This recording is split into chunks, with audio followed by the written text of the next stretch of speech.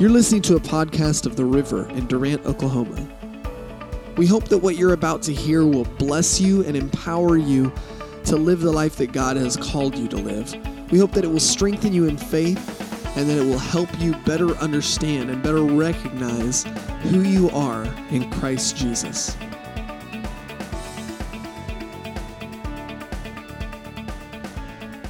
Well, greetings everyone, especially to those of you who are visiting with us today. We're glad to have you here at the River. This church is an amazing church family. If you're not used to being loved and uncomfortable with love, you're probably not going to have a great time here until you get used to it, because these people are a bunch of lovers. And we let the love of God freely flow through us because we found out that you don't have to be perfect to be loved.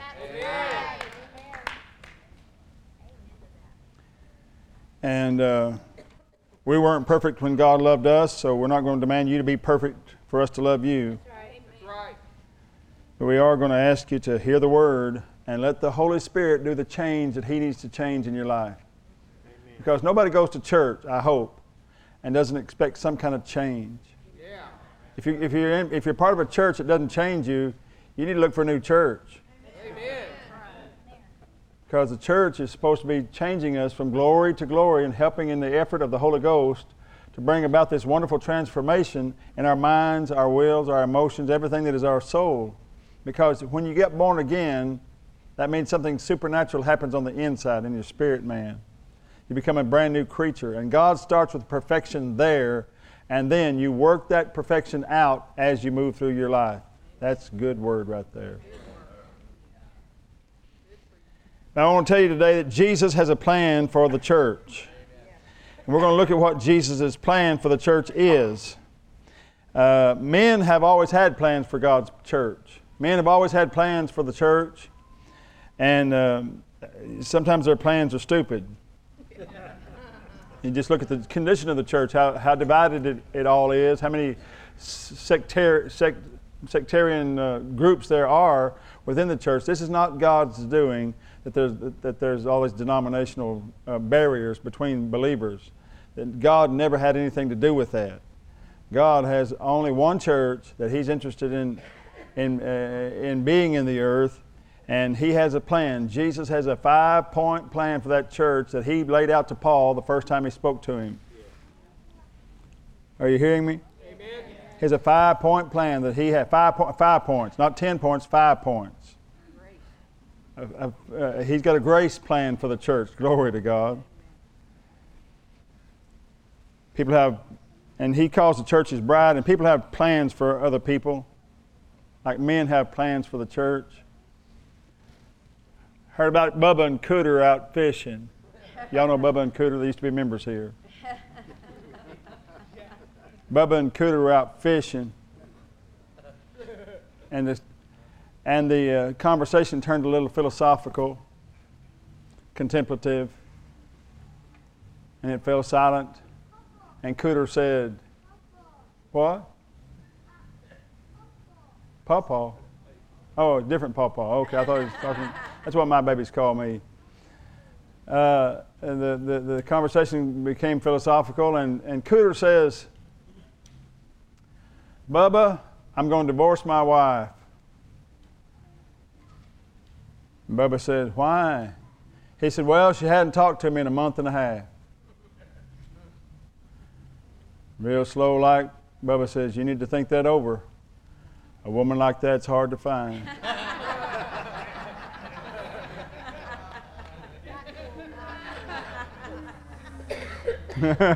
Good.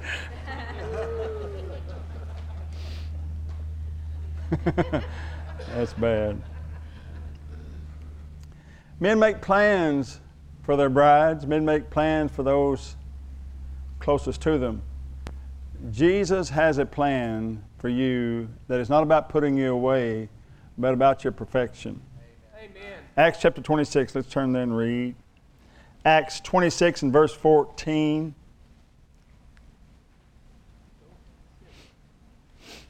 The Apostle Paul is retelling his story for the third time.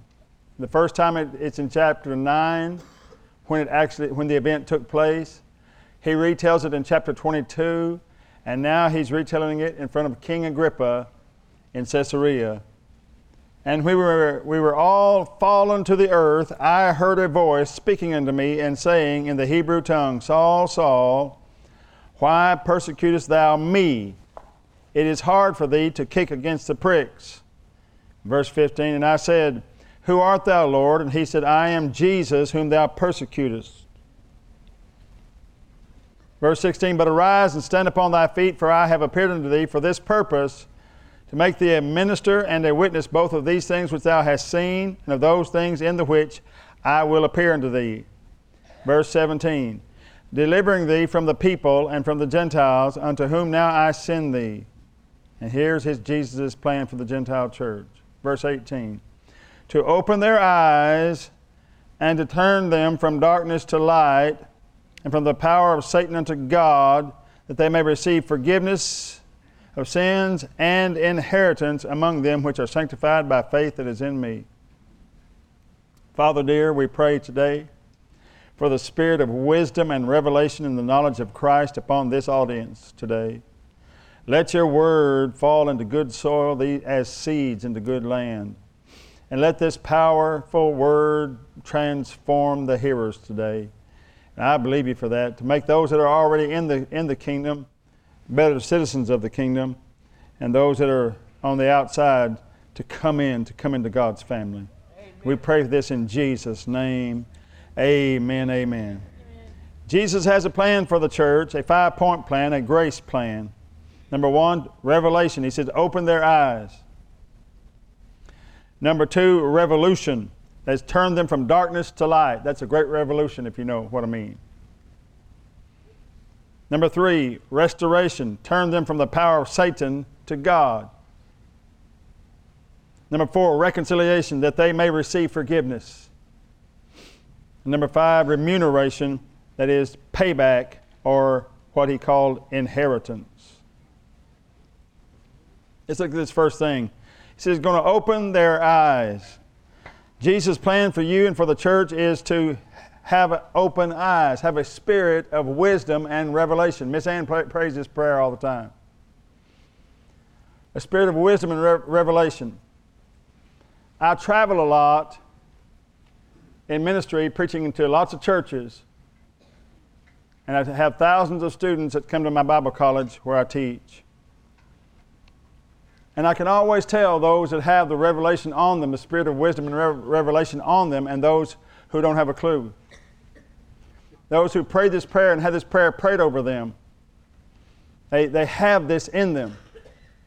This church, like very few churches I've ever been around, has a spirit of wisdom and revelation. You understand the Word. You hear the Word. You don't fight the Word. You love the Word. Yeah. We want you to be a part of this church today. But we want you to understand that we love the Word of God. Yeah. We love the Word of God here. Yeah. Because of the revelation that's in this opening of their eyes. I raised goats one time. Now, goats don't have middle ground in the way you feel about them. You either love them or hate them. I loved them. My wife hated them. But they were a necessary evil in our lives. I loved them because I'd had goats as a kid.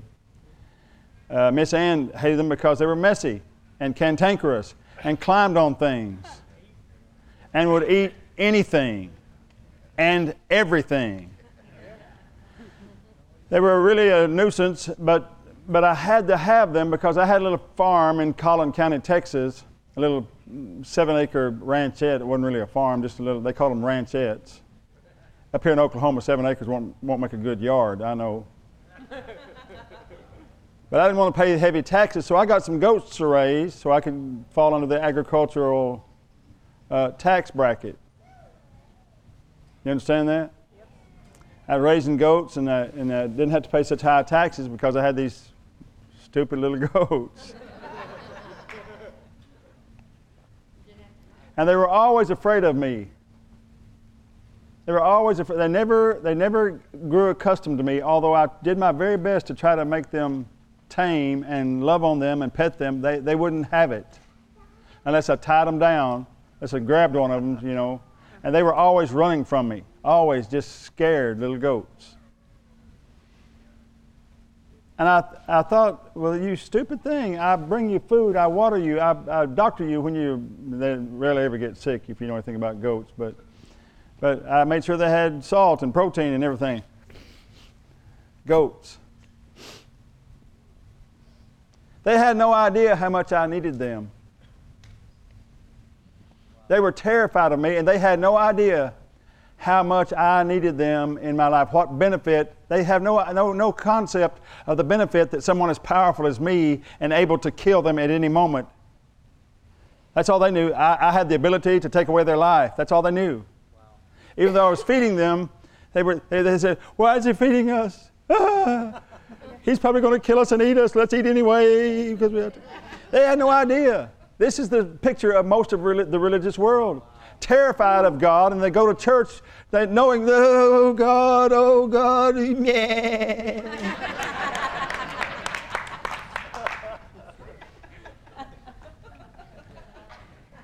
We have no idea how much God loves you, how much He needs you in His life.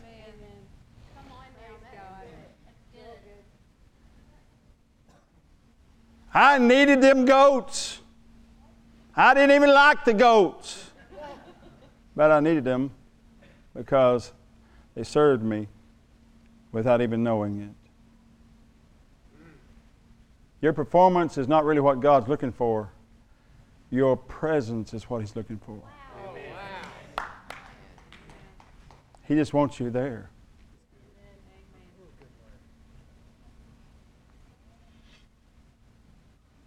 Revelation. I was in a church in McKinney, Texas one time, preaching the gospel. We lived in McKinney for quite some years.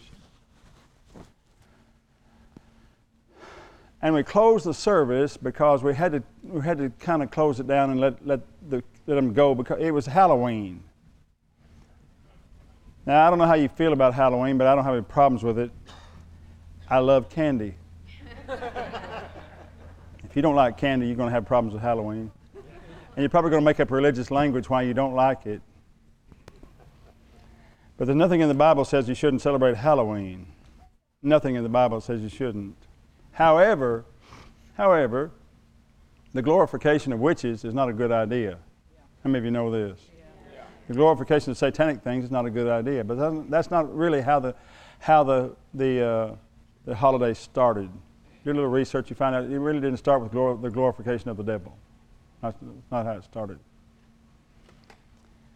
But like it or leave it, we always had a party to keep our kids off the streets during Halloween. Bring them in, we called it Harvest Festival. We sometimes called it Reformation Day because you may not know this, but in 1517, on October the 31st, an angry German monk wrote a 95-point sermon and nailed it to the Wittenberg Castle Church door in Wittenberg, Germany. Amen. That sparked something called the Reformation that is still in process today, 500 years later. Woo. Wow, glory to God.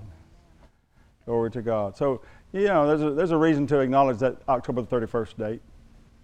Anyway, our children were next door in the building next door, and my daughter was running the children's program at the time.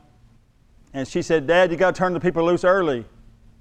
So I was hurrying to turn the people loose early so they could go over and celebrate with the children next door. You know, how they had lots of games and stuff. You know what harvest festivals are like. And I was sitting there, getting ready to release. Now, Father, I pray you bless them and they're going out like it. What? Hang on, folks, I heard something. It was strange for me because I was on a roll. I was finished. I was done. And I heard the Holy Spirit say to me, pain.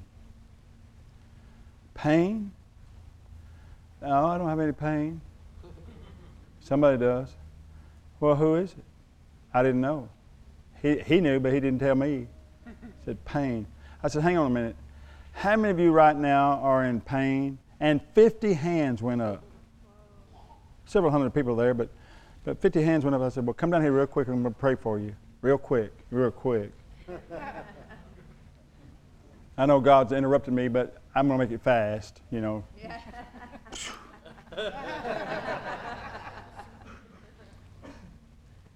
They came down, lined up across the front. I began to pray for people for their pain that they were having. I said, if you're in pain right now. And I prayed for them and prayed for them. In that line was a little girl, about a 19-year-old girl, that I didn't even know she'd come from one of our other churches. And that church was there that evening with us. We had multiple congregations in that church. And that congregation from Little Elm was there with us. And I told her, I'd called her pastor up, and he said, you go with me. And so she came up and stood in line. He came around to pray for the people with me. And I laid my hands on her and prayed for her. Her name was Rachel. And Rachel, I didn't know anything about her, didn't know anything. I just went on and prayed for other people. A few days later, I get a call from her pastor, Troy Hendrickson, and he said, Pastor John, you sitting down, you got to hear this story. I said, okay. He said, the other night when you got that word on pain, I had a girl there named Rachel. I said, I don't remember her. I didn't remember anything about her. He had to tell me all this later. And he said, she was scheduled the next day. That was a Sunday evening, I think. He said she was scheduled the next day to go to have surgery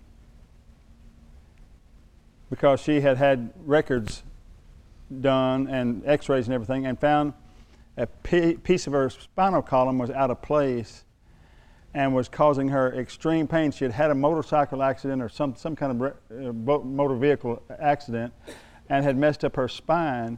She was still able to walk, but she was in grave pain all the time. She went and got there, and her doctor was out of town, had been called away on some extreme family emergency, and so they had assigned another doctor to her case. And he starts looking for her paperwork and can't find it anywhere. He calls the other doctor. He still can't locate her paperwork. And he said to her, we're going to have to redo all of your x-rays. We're going to have to redo all of your MRIs. We're going to have to redo everything because I don't have this. We're going to have to reschedule this surgery for Wednesday. You know what happened? They retook all her x-rays, MRI, did the whole 9 yards. They called her in on Tuesday for consultation, and the doctor put that up there, and he said, did your doctor show you the x-rays? She said, yeah. Do you remember where the problem was? She said, well, it was right there. He said, I don't see anything wrong with your back. She said, well, there was. They were scheduling me for surgery. He said, I know all that. I know what your doctor told me, but I can't find any of that. Are you in pain now? She said, no, I haven't been in pain since Sunday night. Amen.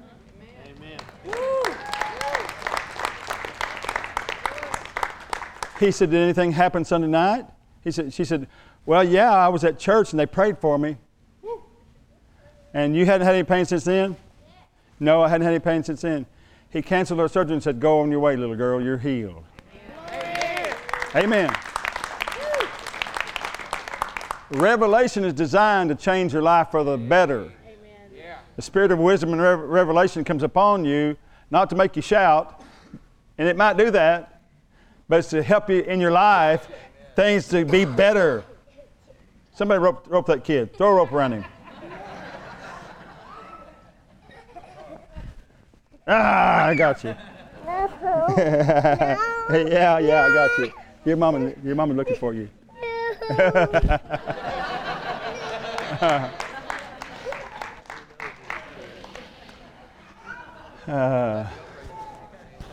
Yeah, it's from chasing goats. It's what it is. It's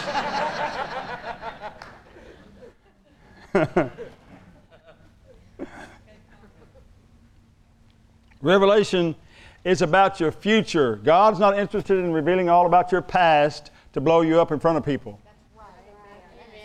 That may come out from time to time, but it's always to help you in your future. Yeah. You got to keep looking down the road. Every time something good happens to you, it's for God.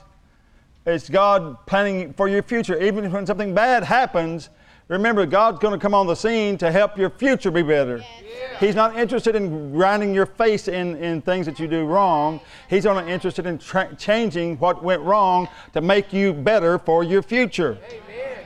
Yeah. Good word.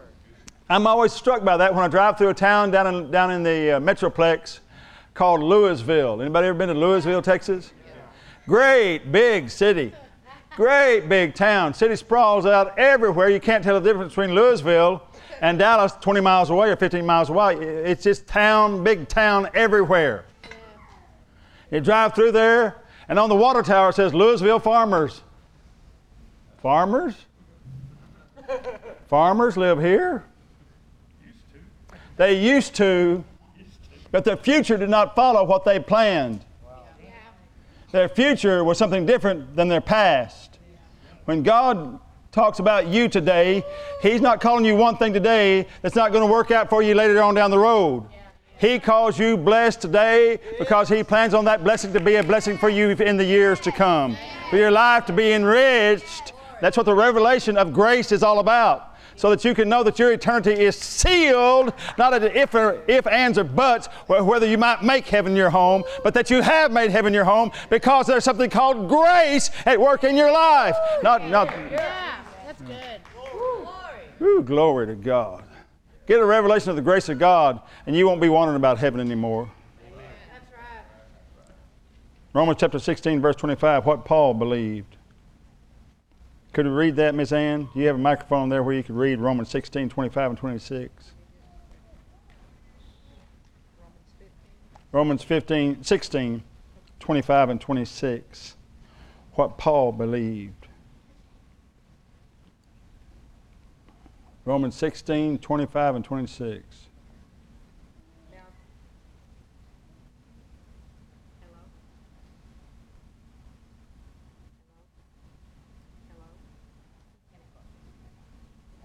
There we go. Amen.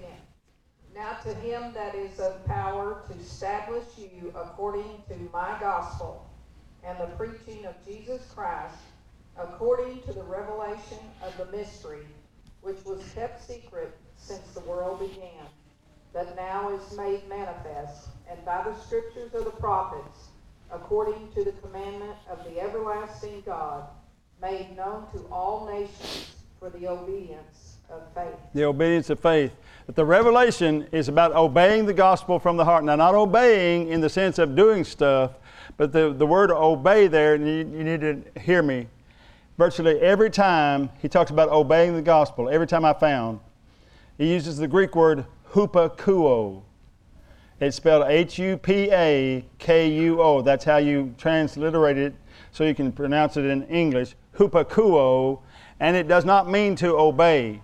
It means to listen. It means to heed. And the only obedience there is to the gospel is to believe the gospel. Amen. To hear it and believe it. That's the obedience to the gospel. Men make it about a whole bunch of other things, living right and getting baptized and all that. They make it all about all kinds of things. But the hupakuo word really means to hear. To hear. Galatians 1:12. Read that, Miss Ann. Galatians 1:12. We saw what Paul believed. Now we're going to see what Paul received. For I neither received it of man, neither was I taught it, but by the revelation of Jesus Christ. He received the revelation of Jesus Christ. And the Apostle Paul is telling us by saying it like that, he's saying, I did not get this from Peter, James, and John.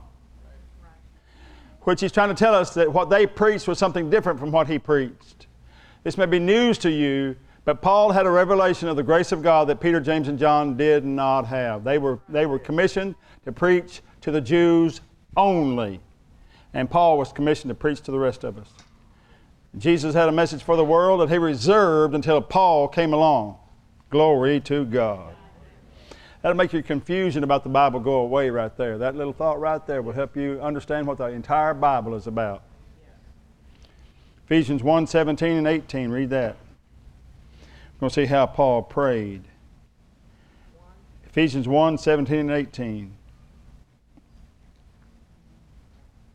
that the God of our Lord Jesus Christ, the Father of glory, may give unto you the spirit of wisdom and revelation in the knowledge of him, that the eyes of your understanding being enlightened, that they may know what is the hope of his calling, and what the riches of the glory of his inheritance in the saints. Amen. It's a powerful thought, that revelation, that God will reveal hidden secrets to somebody who wants to know them. If you show any level of desire in faith to know what God holds in secret, he can't help himself. The reason why I don't believe that anybody is ever going to figure out when Jesus is coming back is because, I've told you this before, is because Jesus doesn't know. He never acted like he knew when it was going to happen. He said the Father has reserved that knowledge for himself. I believe if the Father told Jesus, he would tell us. Now, secondly, look at the revolution. To turn them from darkness to light. The revolution. Turn them from darkness to light. Jesus said, Paul, I'm going to raise you up and you're going to go turn people from darkness to light. That's a total revolution. Total revolution. Darkness to light. In fact, the whole world is revolving. There's a revolution going on every 24 hours. Darkness to light. Darkness to light. Darkness to light. That's the picture Jesus is drawing Paul here. That what you have known in the past, Paul, and what the Gentiles have known in the past is going to be like darkness. And what you're about to bring them is light. The New Testament is not an enhanced version of the law. The New Testament is as different from the law as darkness and light. As different from the law of God as darkness is from light. He said, I'm going to give you a message. Nigel Robinson was a boy I met whose mom was a drug user and spent a lot of time in prison. His dad was a drug user and a drug dealer who also spent a lot of time in prison, a couple of different stints in prison. But he had a grandmother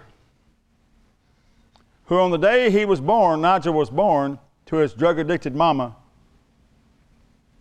His grandmother saw him and went in and picked him up and held him up to God and said, I dedicate this boy to you, Jesus, for the gospel. He is yours, and I dedicate him to you for the gospel. Now, the family wasn't involved in that. His parents weren't involved in that. But his grandmother knew the Lord, and she dedicated Nigel to Jesus. He was raised in a terrible environment with his mom in and out of jail, dad in and out of prison. It was ugly, terrible things that this boy saw, things he had to experience all through his growing up years. But he never could shake when he was with his grandmother. She'd always take him to church, and she would tell him, boy, I dedicated you to the gospel of Jesus Christ. You're not like your mama, and you're not like your daddy. Amen. You're not like your parents. You're like Jesus. You're like me. You're going to be different. Nothing in his surroundings, nothing in his circumstances said that it was true. But his grandmother's words were out there about him. They were out there about him. I'm here to tell you today that 8 years ago, Nigel Robinson graduated from Christ for the Nations. Amen. One of my students. Went off preaching the gospel. Became a youth pastor. Amen. So, it's the will of God for you to have this revolution. Doesn't matter where you came from. Doesn't matter what you've experienced in the past. There's a great big God who knows you just like you are and loves you just the same. It's amazing how conditional all love is on this planet. I thought I knew what unconditional love was when I became a parent. But when I became a grandparent, I realized I didn't know anything about unconditional love. As a parent, It seemed like all my love was conditional. I said I loved them, but I felt like I could kill them. You know what I mean. I walk into restaurants now. There'll be a young couple there with a fussy baby. And then the kids up disrupting the whole restaurant. You've been there, you know what I'm talking about. And I sometimes walk over to them. If they seem like they're not in too much anxiety, walk over to them. I say, I know you don't know how to stop this. I know you haven't got a clue. Because I was just like you. I had 3 children, and I didn't have a clue how to make this stop. It seemed like everything I did just made it worse. And they said, that's right. But as a grandparent, I know how to make this stop. Yeah, how's that? Simply give the child what she wants. And they say, yeah, that's always a grandparent's answer. That's right there.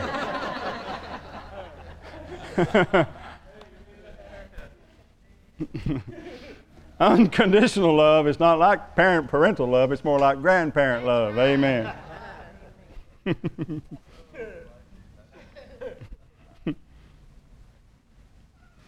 Restoration is the third thing. He uses this phrase, turn them from the power of Satan to God. Turn them from the power of Satan to God. What is the power of Satan? Anybody know? The power of Satan today has all been stripped by Jesus. But he does have one thing, lies. He had this power in heaven. He deceived 1/3 of the angels to follow him, and they all got expelled. His power is lies. And let me say to you, young men, young women, hear me.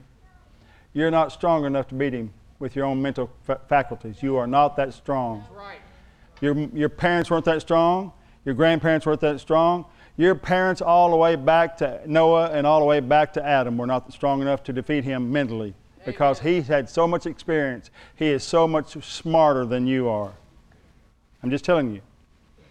But he does not have access to what you have access to. You don't have to be smarter than him to beat him.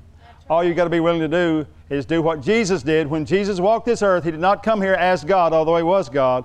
He did not come here to perform as God. He came here to perform as a regenerated man, to show us what having the Holy Spirit in your life all time, full time was like. Yeah. He lived the perfect example of a life. And when he went out into the wilderness to be tempted of the devil, he did not go out there and wiggle his nose or flash of lightning or anything like that. He went out there and did one thing that you have access to, and used the only thing that that he could use to show you how to live, and he used the Word of God. He simply quoted the Bible. Every time the devil tempted him, he just quoted what God said. Amen. Yeah. Just said what God said. You have the same Bible that Jesus quoted from, praise God. You can quote what God says to fight the... Now let me tell you something about that temptation in Matthew chapter 4. This was no mere demon that came out to talk to Jesus. This is Mr. Big Daddy Devil himself that shows up at Jesus' place, shows up again to fight Jesus. And I call him Big Daddy because that's what Jesus called him, the father of all lies. Mr. Big Daddy Devil, Daddy of all lies, is out there with Jesus. That's probably not the one that comes to your place. I know you think you're important, but you're not quite that important. Mr. Big Daddy Devil probably never shows up at your place, but other demons do. And they carry the same lies that one carried to Jesus. Lie, lie, lie, lie. And the first one wasn't what is normally thought to be the first one. Curtis Coker taught me this. The first temptation was really, if you be the Son of God. If you be the Son of God, that's the first temptation. That's a really powerful thought. The first thing the devil always says to you, if you were any kind of Christian, you... And doesn't it challenge your Christianity? Doesn't it challenge your sonship? Every time. Almost every time. Man, I don't see how you think you're going to heaven acting like that. Well, I'm not going to heaven because of the way I act. I never said I was. I said I'm going to heaven by the way Jesus acted. Glory to God. Everybody that gets there is going to get there the same way, by the grace of God. But Satan has powerful lies. But the power of God is the gospel, which is the truth. 2 Corinthians 4:4 says, in whom the God of this world hath blinded the minds of those who believe not, lest the light of the glorious gospel of Christ should shine unto them. So the antithesis to the blinded minds of the lies that the blinded minds that come from the lies of the devil, the antithesis, I said it once, didn't I? The antithesis to that is the gospel of Christ, which is the truth. I'm thinking about restoration. I began looking for an Old Testament example of restoration. An Old Testament example of restoration is found in a guy named Mephibosheth. Mephibosheth. Mephibosheth. Mephibosheth. Mephibosheth was a crippled son of Jonathan. He was crippled as a 5-year-old boy. You read the story in 2 Samuel chapter 4, but we won't turn there right now to read it, but you can do that. 2 Samuel chapter 4. Lame from 5 years old, his nursemaid dropped him. 2 Samuel chapter 5 says something interesting, that David hates the lame. His soul loathed lame people, 2 Samuel chapter 5. And then he hears that Jonathan has one son alive. Jonathan, his best friend. And he's lame. And David loathes lame people. His soul hates being around lame people. But here's Jonathan, his covenant friend's son, who is lame. What's he going to do? 2 Samuel chapter 9, let's turn there real quick like. 2 Samuel chapter 9, verse 6. I have it here, I'll read it. 2 Samuel 9, 6 says, Now when Mephibosheth, the son of Jonathan, the son of Saul, was come unto David, he fell on his face and did reverence. And David said, Mephibosheth? And he answered, Behold thy servant.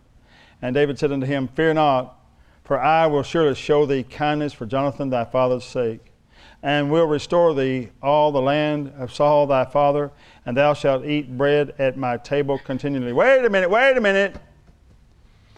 are you doing this for Mephibosheth? He's lame. You hate lame people.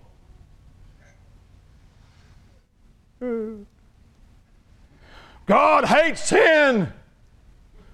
God will not let sin into heaven. You hear the preacher say that kind of thing all the time. Yeah, that's right.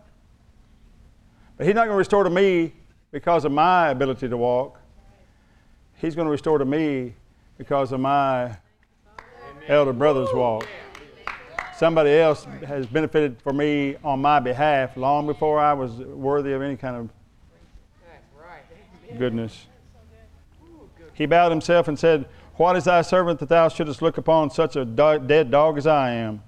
And the king called to Ziba, Saul's servant, and said unto him, I have given unto my master's son all that pertained to Saul and to all his house.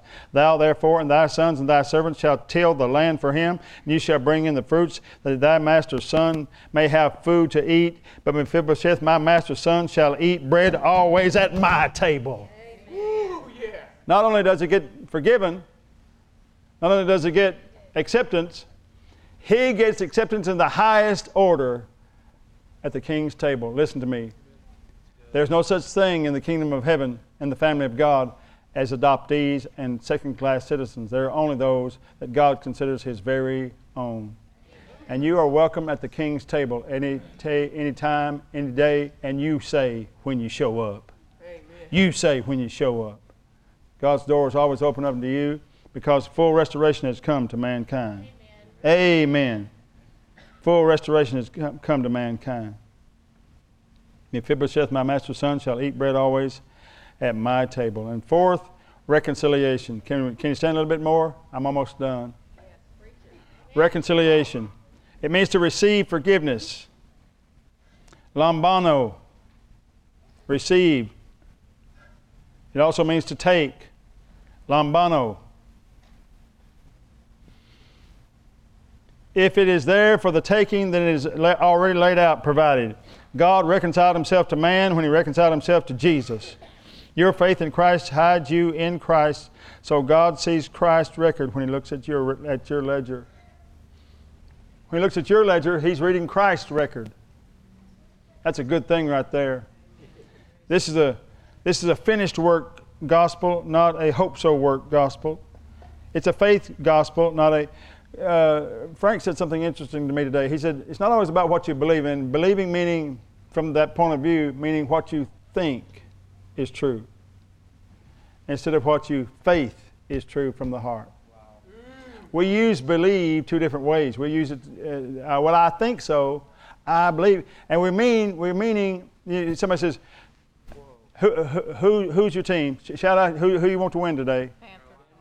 The Panthers. She was born in North Carolina. She's born in North Carolina. That's why she says that. That's right. All right, now listen to me. Now listen to me. Plus, they got a better quarterback. You know. I mean. Little She says that. She says that. I'm gonna tag you on the win, Pastor. Forgot what I was saying. You think they're going to win? Yes. You believe it? Yep. Is this faith talking or just what you're hoping to happen? That's faith talking. I picked the wrong person. She's always in faith. But you can ask somebody, you think your team's going to win? And they say, well, I believe they are. And what they're really saying is they don't really believe it. They're hoping for it. That's what I think. I believe. But we use the word in English wrong. That word never exists like that in the Bible. Believing in the Bible was faith in the heart. Faith in the heart.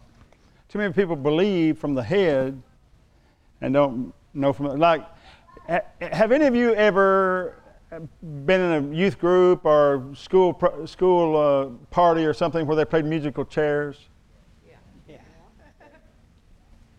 Did you ever see that big old football player in that circle and how he dove into that little metal chair and all four legs went splat? I saw it. 300 pounds of muscle and bone. Poor little chair. You saw it. Have any of you ever had the chair collapse on you? Let me say, I had it happen to me one time. I don't think it was my problem. I think the chair was messed up. It could have been me. If you've had a chair collapse on you, let me ask you a solemn question. How many of you walked in here today thinking, oh my gosh, chairs? Oh, this is good. I had a chair collapse on me one time. Oh, chairs. Did it ever cross your mind that this chair might collapse? It didn't cross your mind, did it? Even if you've had it happen a couple of different times, it didn't cross your mind. See, the devil's plan is to get you hurt in a church and make you think that every church is like that. Wow. Woo, good word. Good word, Pastor. Doctor. That's good. That was better than your shouting. That was really good. Good. Get you to carry your pain from another place or into another relationship. People in this country are getting divorced in high numbers. And the divorce is a terrible, sad thing. It hurts, it hurts, it hurts. Whether you're in the wrong or in the right, it's still very painful. Very painful. It's a painful thing. And what hurts is when you get remarried, you often carry the pains from that last thing into this thing. I'm not going to have you talking to me like that. You can't talk to me like that. Because you got something built up from this one didn't mean it the way that other one meant it. Yeah. Chairs collapse. But not every chair collapses. See, you get to believing things that are not really faith things.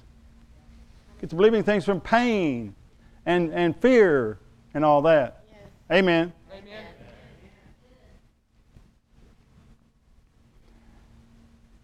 But God had a guy named Abraham that he really liked. Called him his friend. The Bible says that Abraham got his righteousness not by how he performed, by what he believed. God preached the gospel of Christ to him. The Bible says God counted his faith as righteousness. And Paul declares that we are the children of Abraham, which doesn't mean that we were born of him biologically. What it means is we got into this thing the same way he did. We simply believed on the Lord Jesus, believed on the Son of God for our righteousness. And for our righteousness we believed, and God called it righteousness. That's amazing to me. That God can call one thing something else, and that something else becomes that one thing.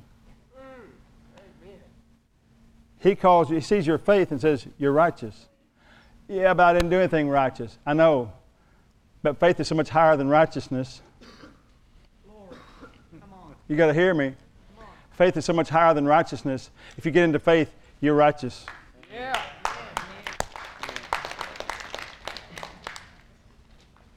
Nothing like this message. That's how that's how it can work by grace. That's why we call it grace. The last thing is remuneration. That's an inheritance. That's a payback. Remuneration, not remuneration as I've heard it pronounced. It's remune. It means money. Remune, payback, remuneration. God was not going to let Israel leave Egypt broke. He said, you go to them and you lie to them and you tell them, these scoundrels who've enslaved you for 400 years, you go tell them that you only want to borrow their silver and gold, and I'm going to let you spoil the Egyptians in an act of war, an act of espionage. Spoil the Egyptians. I'm not going to let you leave here broke. They made you slaves. Here's the way I'm going to pay you back. Glory to God. God is always about payback. And I believe some of you here today have suffered some losses, but God wants to pay you back. He wants to pay back. The brokenness that you've had can go away today in Jesus' name. Yeah. As your reconciliation is fully enforced, your revolution is underway, remuneration, your payback is on its way. Praise God. God loves you just like you are. I want you to bow your heads if you would with me just for a few moments. Let's pray together. Father God, I thank you for your love and life. We thank you, Father, for how strong you have shown yourself to us in taking away the sins of the whole world and giving us the kind of life that changes everything. Not some things, but it's a revolution from darkness to light. I thank you, Jesus, for this. Thank you for the power of the Word of God that breaks every yoke. Every heavy burden is lifted through the power of the anointing. And we believe you for that today for these. With your heads bowed now, let me ask you a question. If you are here today and you say, I heard the message that Christ died for my sins and he was buried and he rose again the third day. I heard this message clearly, but I've never made Jesus Lord of my life. I've never accepted that love that he gave for me. I've never really believed on him for me, but I want to today. I want you to raise your hand. Right where you are, just raise a hand. I'm going to pray for you. I'm not going to make you come forward. I just want you to raise your hand and say, that's me. Thank you. God bless you. God bless you. God bless you. I see you over there. God bless you. God bless you. I'm going to give you just a minute. If that's you, raise a hand. Say, that's me. That's me. I need to know Jesus. I need to make a decision today and make it final. Because life will come into you. Life, the life of Almighty God will come into you and transform you from the inside out. And you will never be the same.